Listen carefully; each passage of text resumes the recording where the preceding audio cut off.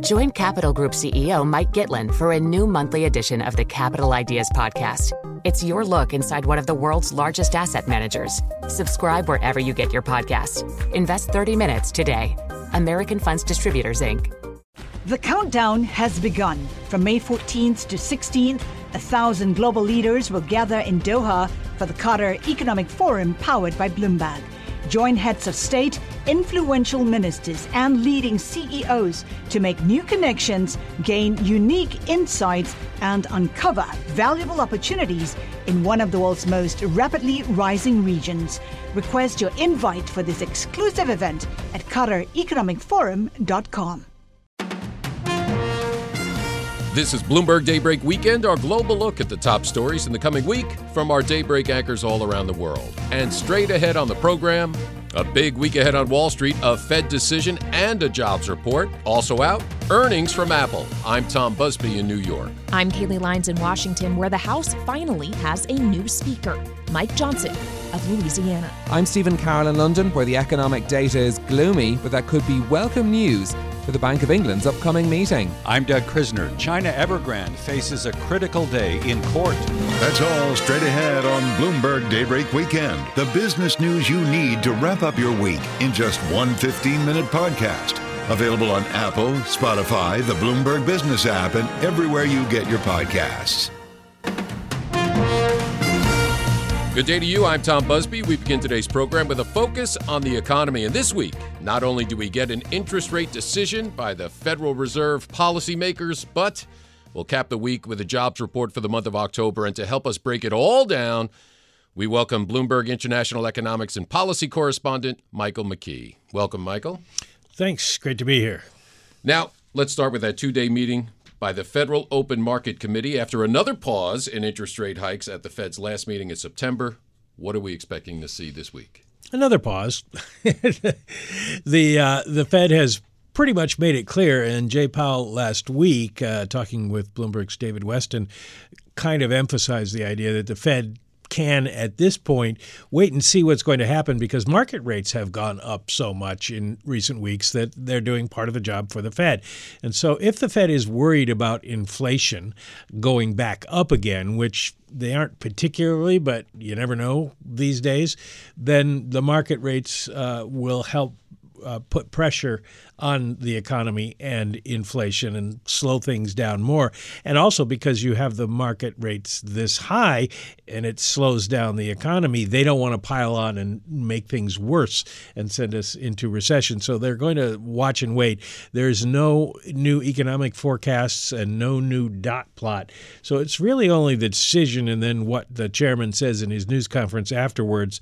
And nobody's really expecting either thing to make a lot of news because Powell's going to want to say we're going to watch the data as they have. So then the focus will turn to the December meeting. But for right now, the Fed is probably going to be one of the lesser influences on the markets next week, which is unusual.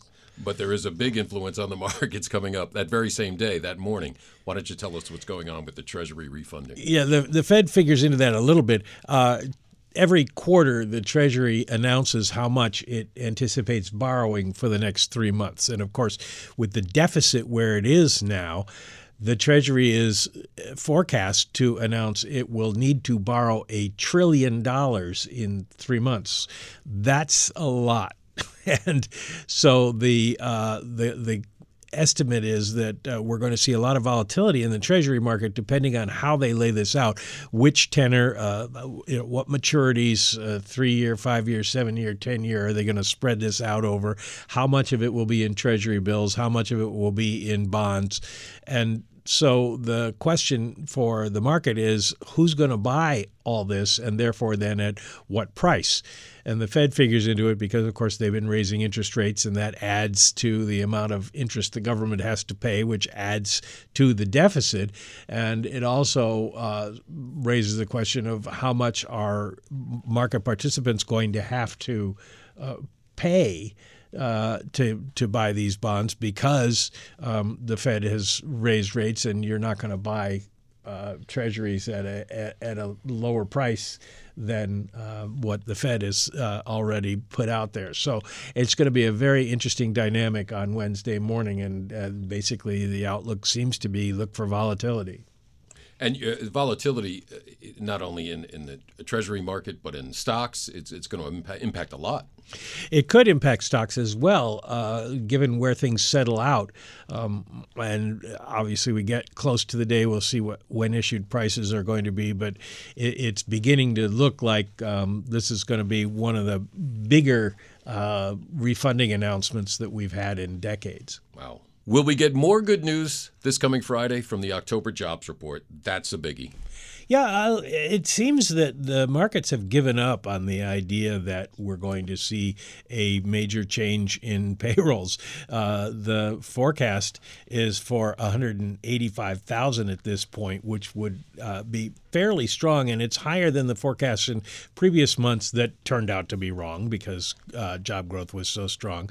So the market seemed to have thrown in the towel and said we'll probably get a pretty good number. The Fed has been looking for something around 100,000, and 185 would not be anywhere close.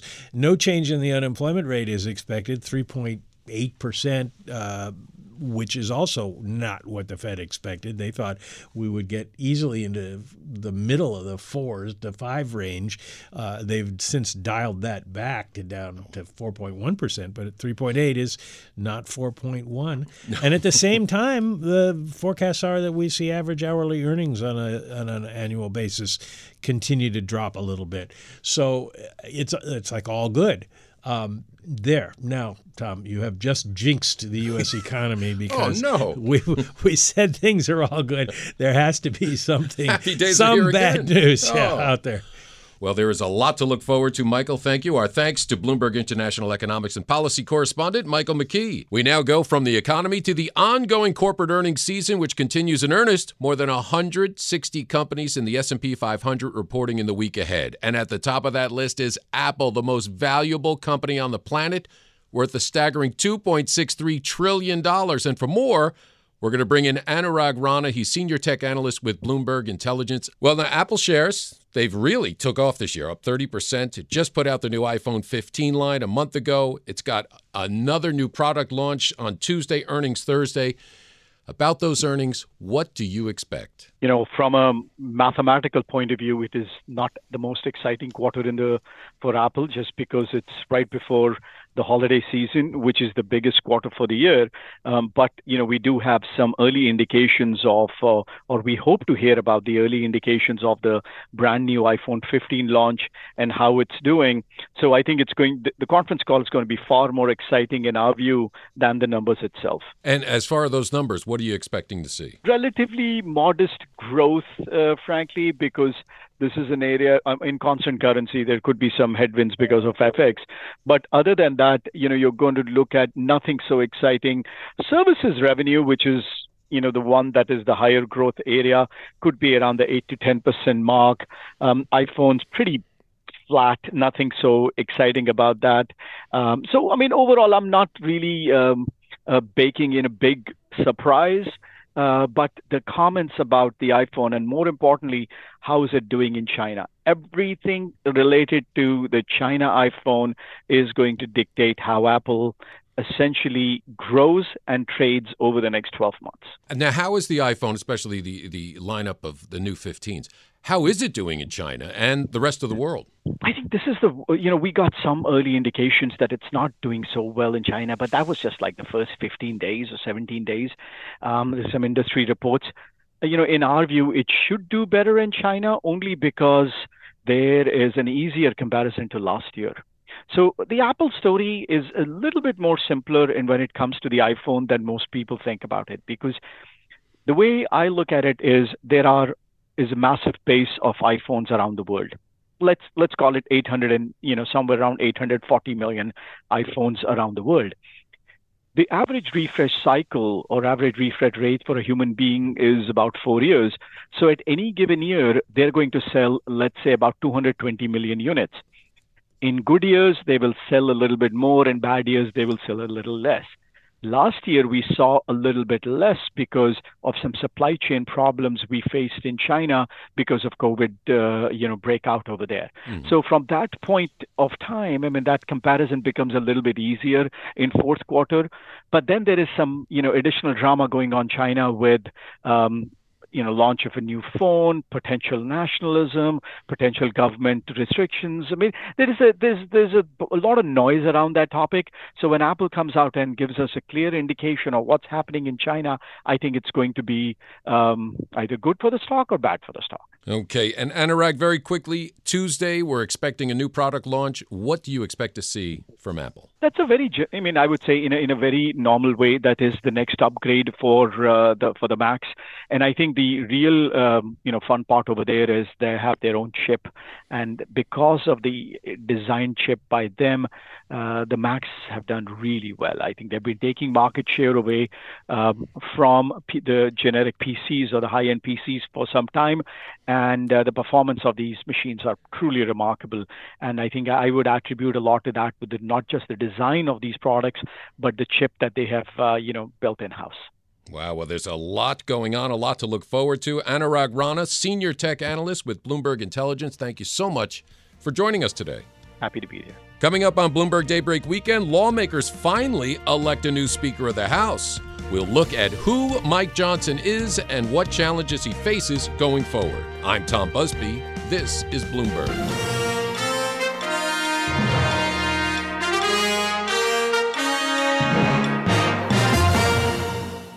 The Capital Ideas Podcast now has a new monthly edition hosted by Capital Group CEO Mike Gitlin. Investment professionals reveal their best mentors, how they find their next great idea, and a few funny stories. Subscribe wherever you get your podcasts. American Funds Distributors, Inc. The countdown has begun. This May, 1,000 global leaders will gather in Doha for the Qatar Economic Forum powered by Bloomberg, held in conjunction with our official partners, the Qatar Ministry of Commerce and Industry and Media City Qatar, and premier sponsor QNB. Join heads of state, influential ministers, and leading CEOs to make new connections and gain unique insights. Learn more at QatarEconomicForum.com. This is Bloomberg Daybreak Weekend, our global look ahead at the top stories for investors in the coming week. I'm Tom Busby in New York. Up later in our program, we preview another key rate decision, this one from the Bank of England. But first, after weeks of infighting and jockeying for votes, lawmakers finally elected Republican Congressman Mike Johnson of Louisiana as the 56th Speaker of the House.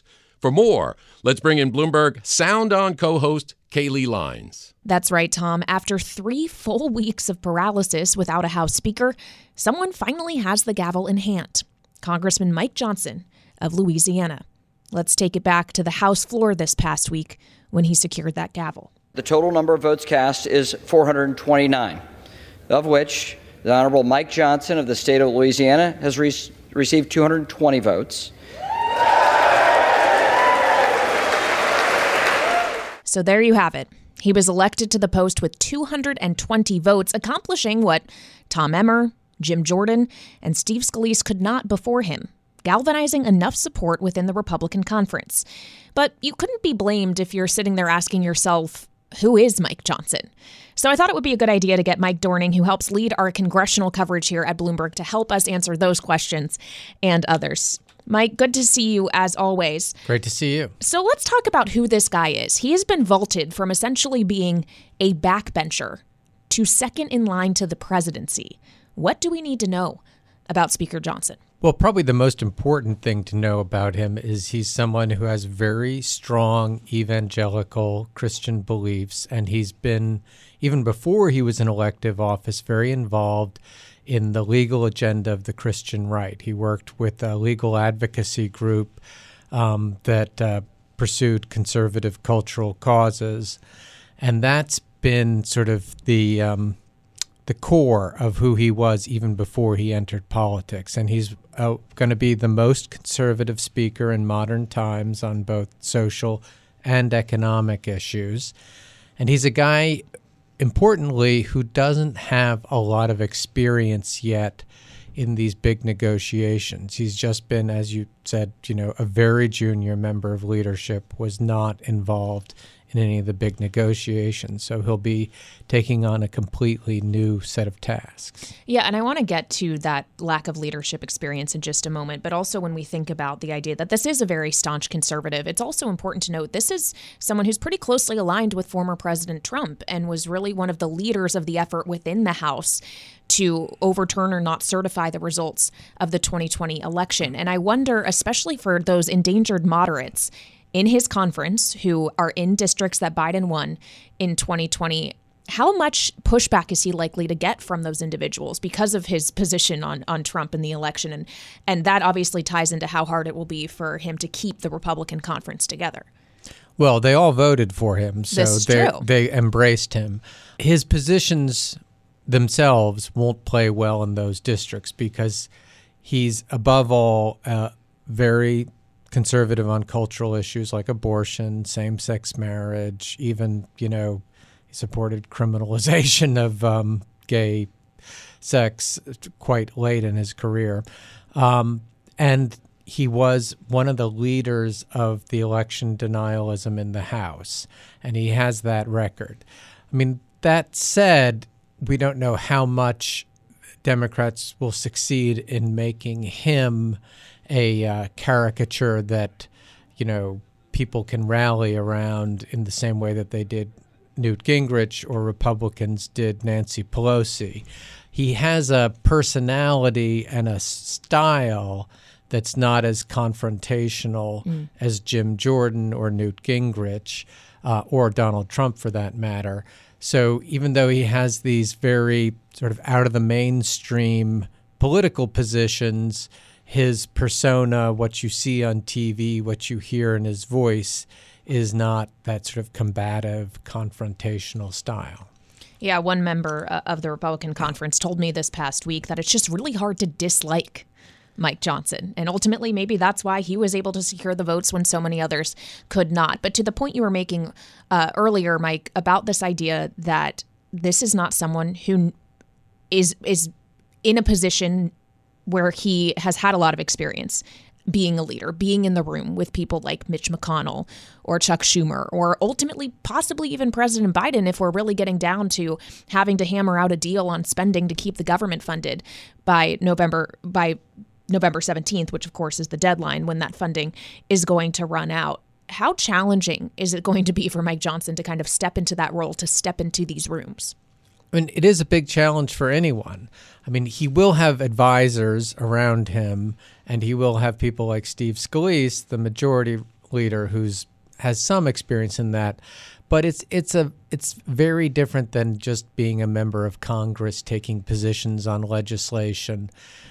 He's got to, as a negotiator, both be facing some very seasoned people in Chuck Schumer, in Mitch McConnell, in Joe Biden, and having to suss out where he can take the Republican conference, which is, very conservative at the moment, and calculate the odds of how much damage it would do to the Republican Party to have a shutdown, have a face-off, be unwilling to compromise. And those are very different strategic calculations than a backbench member of Congress has to make. Yeah. So what do we know about his plans to fund the government, to try to figure out something that will appease his conference, but also that the Senate and the White House can sign on to? Well, he's indicated in a letter that he sent around to his colleagues shortly before he was elected Speaker that he would be willing to do another short-term funding deal to stave off a mid-November shutdown and hopefully at least get into next year. That way there's a little bit more time to come up with a legislation and negotiating position, think things out.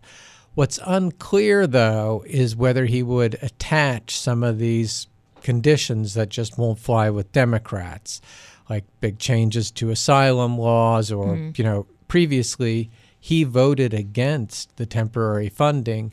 The only temporary funding he was willing to support as a member of Congress was with a 30% cut in funding, which would be a draconian cut and, unlikely for Democrats to agree to, especially for just, to get 6 more weeks of federal funding. What about the issue of funding for Israel, or maybe more difficult, Ukraine? Now, he has in the past opposed funding for Ukraine, as have a significant portion of House Republicans. But he has said that he wouldn't necessarily oppose Ukraine funding, and that is something that most Democrats support and a lot of Republicans support. So there's broad support for Ukraine funding in the House, but there is division within the Republican Party on that. And we don't yet know how he'll navigate that. We do know that, when he was voting for himself, he was voting against it. Yeah. And of course, as we talk about all these legislative efforts that he's going to have to undertake, we know that in politics, it isn't just about what you do on the Hill. It's also about going out and raising money to spend on campaigns so you can stay on the Hill. So what Mike Johnson would want, you can keep the majority. That probably is more important. What do we know about his record as a fundraiser? Well, he hasn't done a lot of fundraising. He doesn't have a large mailing list of or email list these days of small dollar donors, and he hasn't raised a ton of big dollar money. Although we do know the oil and gas industry has been a big supporter of his. Not surprisingly, he comes from Louisiana, which is a big oil and gas country, and he's sort of previously pushed against any climate change action, which kind of fits the oil and gas industry's agenda. He's also raised a bit of money from defense contractors. He's on the Armed Services Committee, and authorizing weapon systems is very important to defense contractors. Though he doesn't have that much experience, Kevin McCarthy's top fundraiser has already indicated that he's going to work with the new speaker. So that's someone who really knows how to do this. So on a staff level, they've got the connections, and once you're the speaker, it's going to be very easy to get a lot of big business groups to support you. Yeah, certainly has a lot of work cut out for him. Getting the gavel may have been the easy part. For him, yes. And so the hard stuff still to come. Mike Dorning, who helps lead our congressional coverage here at Bloomberg in Washington, thank you very much. And Tom, we'll send it back to you. Our thanks to Bloomberg Sound On co-host Kaylee Lines. And coming up on Bloomberg Daybreak Weekend, we take you to Europe. We preview another key rate decision, this one from the Bank of England. I'm Tom Busby, and this is Bloomberg.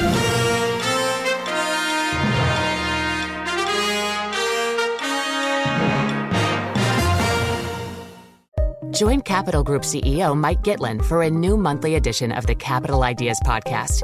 It's your look inside one of the world's largest asset managers. Subscribe wherever you get your podcasts. Invest 30 minutes today. American Funds Distributors, Inc.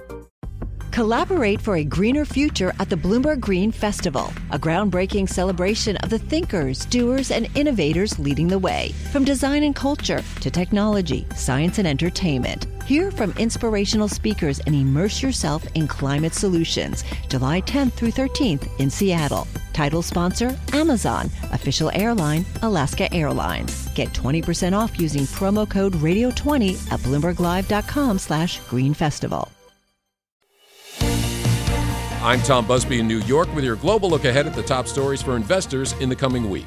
The Bank of England in focus in the coming days as its rate setters meet. Much of the recent data for the UK has shown the economy weakening a bit, and policymakers have pointed to the fact that the effect of the past 14 hikes still feeding through. For more now, let's go to London and bring in Bloomberg Daybreak Europe anchor Stephen Carroll. Tom, the backdrop to this Bank of England meeting is looking decidedly gloomy. The UK economy is starting to creak under the strain of higher interest rates.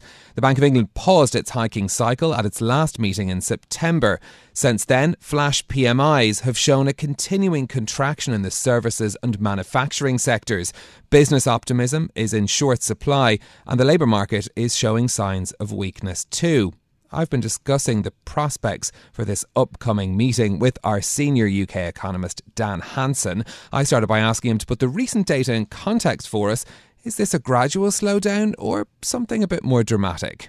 I think it's still probably a gradual slowdown, but I think context is important because we've been in a world in the UK where we've had zero growth, a little bit of growth. So we've been sort of on the verge of GDP falling for a number of quarters now, and it wouldn't have taken much at any point to get a drop in GDP. And I think now we're in the world where GDP probably is more likely falling than it is rising.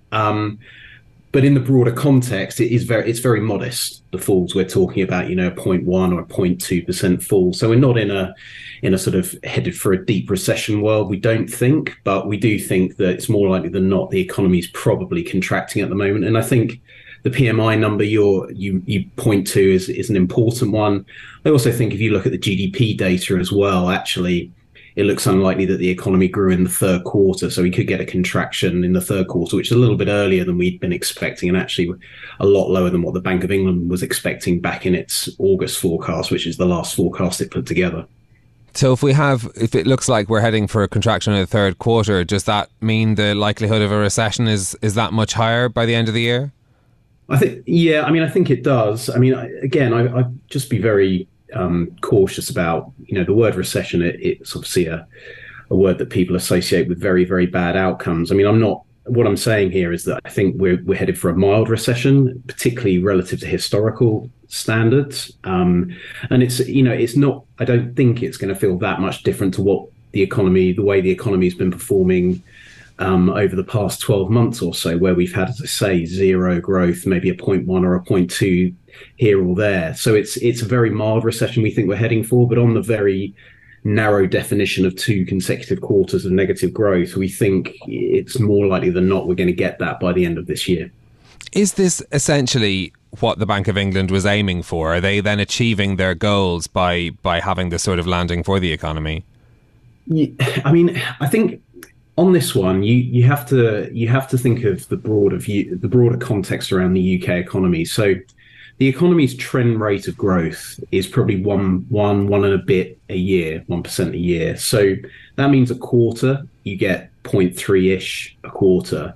So it doesn't take much that then means that the Bank of England needs to slow the economy so that it grows slower than that, so that the heat gets taken out of the economy. So I think, yes, this is what the Bank of England is aiming for. But in terms of the landing spot between slowing the economy below that 0.3% level and going into recession, there's quite a small landing spot for that.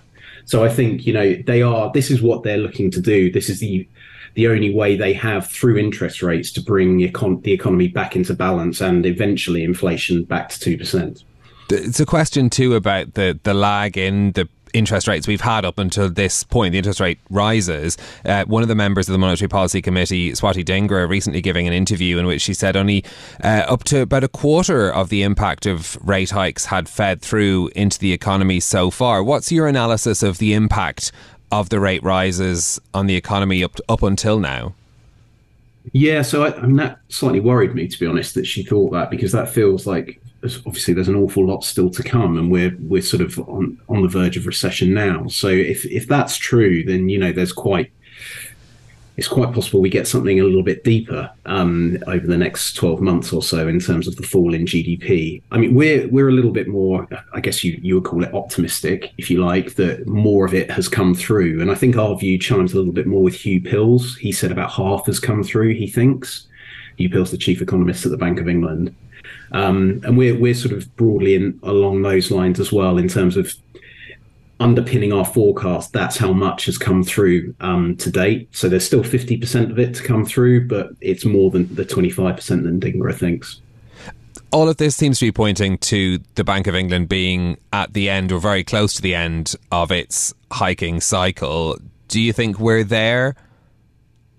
Yeah, I think we are. If you think of the data in the run up to the September decision, where, if you remember, they decided to pause. The data we've had since then is no more worrying, and the bank is clearly very data dependent. And I think, we've spoken about the economy. Inflation too, it surprised relative to the consensus view, but you have to remember it's coming below the Bank of England's forecast, its August forecast. And also Andrew Bailey, the governor, came out and said that core inflation was a little bit weaker than they had been expecting as well. So that was a sort of a nuance as well there. And the other thing, the big thing I think that's happened is that there are finally some signs that pay growth is turning over. So that was the one metric that was continuing to rise and going into the September decision as well, which is the big reason why we thought they would hike, and they decided not to. But actually, that's just turned over as well. So I think if you look at the data as a whole, the whole across the spectrum, I don't think there's good reason for them to hike in November at all. Yeah, because we had that update on the labour market in the past few days, and that sort of painted a picture of things cooling down a little bit, but not perhaps indicating major job losses. And that sort of speaks to what you were talking about earlier, that, you know, the recession may come in technical terms, but won't feel that much different. What's the outlook for the labour market? Yeah, so I think, up to now, the labour market outcome in the UK has been, certainly on the unemployment side, and I know there are a lot of questions about the unemployment data now, given what's happened with these experimental statistics. But the broad picture, if you look at the UK unemployment rate relative to what's been happening, say, in the US, in the euro area, unemployment has risen by more, and the labour market appears to have loosened by more than in other countries, though it's not, unemployment rate of 4.2% is still extremely low by historical standards, and it's important to make that point. The other good bit of news is that, the labour market has been loosening on a lot of other metrics that are sort of, if you like, less damaging for the outlook. So vacancies have been falling. That's a sign that the the labour market is loosening. So I think the bank will look at it, and going back to sort of what we were talking about earlier and what their sort of desired outcome for all of this is, that so far at least it hasn't probably been as damaging as they might have thought. Had you told them a year ago they'd have to take rates to 5.25%, they'd have been extremely worried about the outcome. Where we stand now, yes, we might be sort of on the verge of this mild technical recession, but actually the economy's held up pretty well given the amount of tightening that's been put in place. What about the prospect of rate cuts then? How far away do they look at this point? Yeah, there's a balance here between, obviously, if the economy isn't doing as well, and I think that the fact that they paused in September suggests to me that they are going to be quite sensitive to this going into the end of the year and into 2024. Of course, you still have to weigh that against the inflation picture. That's our senior UK economist, Dan Hanson. And we'll have full coverage of the Bank of England's rate decision on Bloomberg Radio this week. I'm Stephen Carroll in London. You can catch us every weekday morning here for Bloomberg Daybreak Europe, beginning at 6 a.m. in London and 1 a.m. on Wall Street. Tom? Thank you, Stephen. And coming up here on Bloomberg Daybreak Weekend, we take you to Asia in what is shaping up to be a critical week for a big property developer there. I'm Tom Busby, and this is Bloomberg.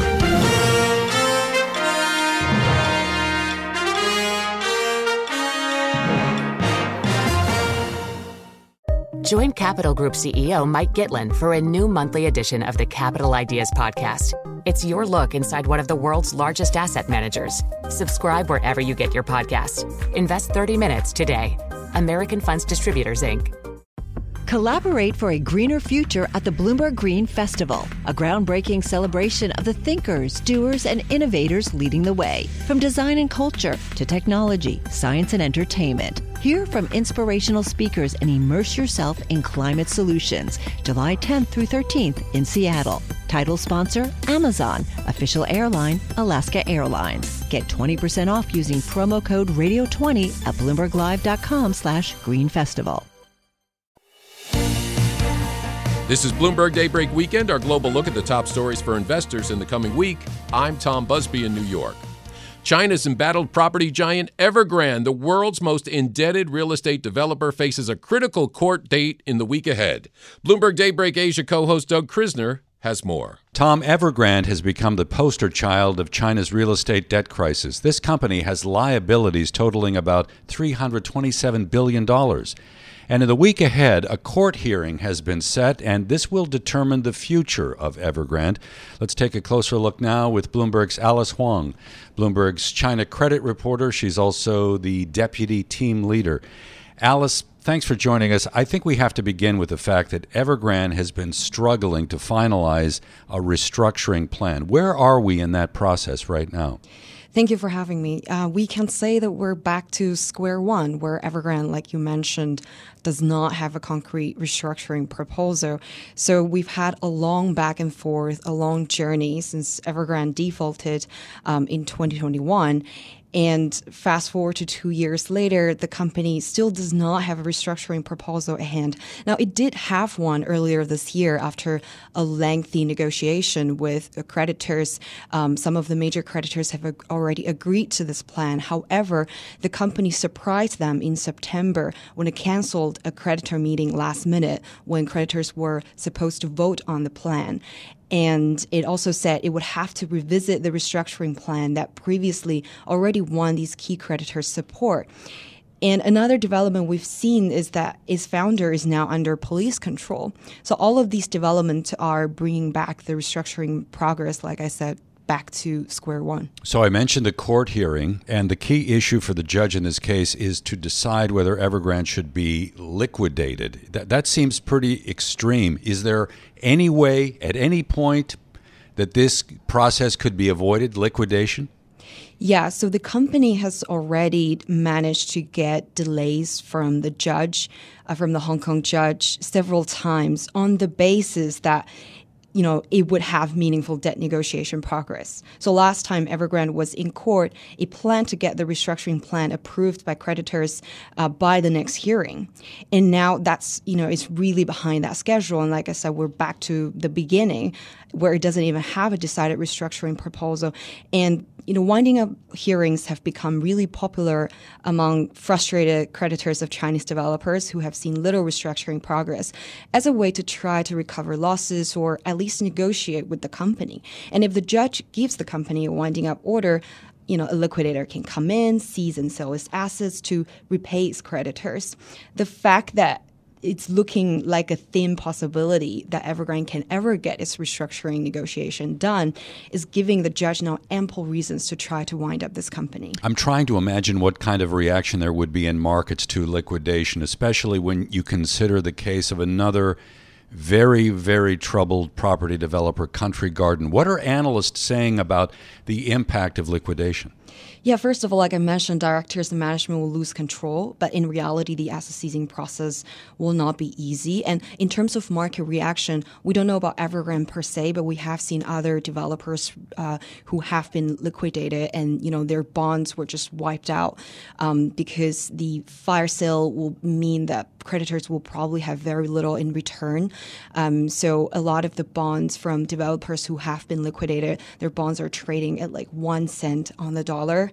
So less than 1% of face value, really. And it would be a challenge to both jurisdictions in Hong Kong and China to handle what would be the largest insolvency case in recent years. Alice, thank you so much for being with us. That is Bloomberg's Alice Huang. She is our China credit reporter and deputy team leader. I'm Doug Krisner, and you can join Brian Curtis and myself weekdays here for Daybreak Asia beginning at 6 a.m. in Hong Kong, 6 p.m. on Wall Street. Tom? Our thanks to Bloomberg Daybreak Asia co-host Doug Krisner. And that does it for this edition of Bloomberg Daybreak Weekend. Join us again Monday morning at 5 a.m. Wall Street time for the latest on markets overseas and the news you need to start your day. I'm Tom Busby. Stay with us. Top stories and global business headlines are coming up right now.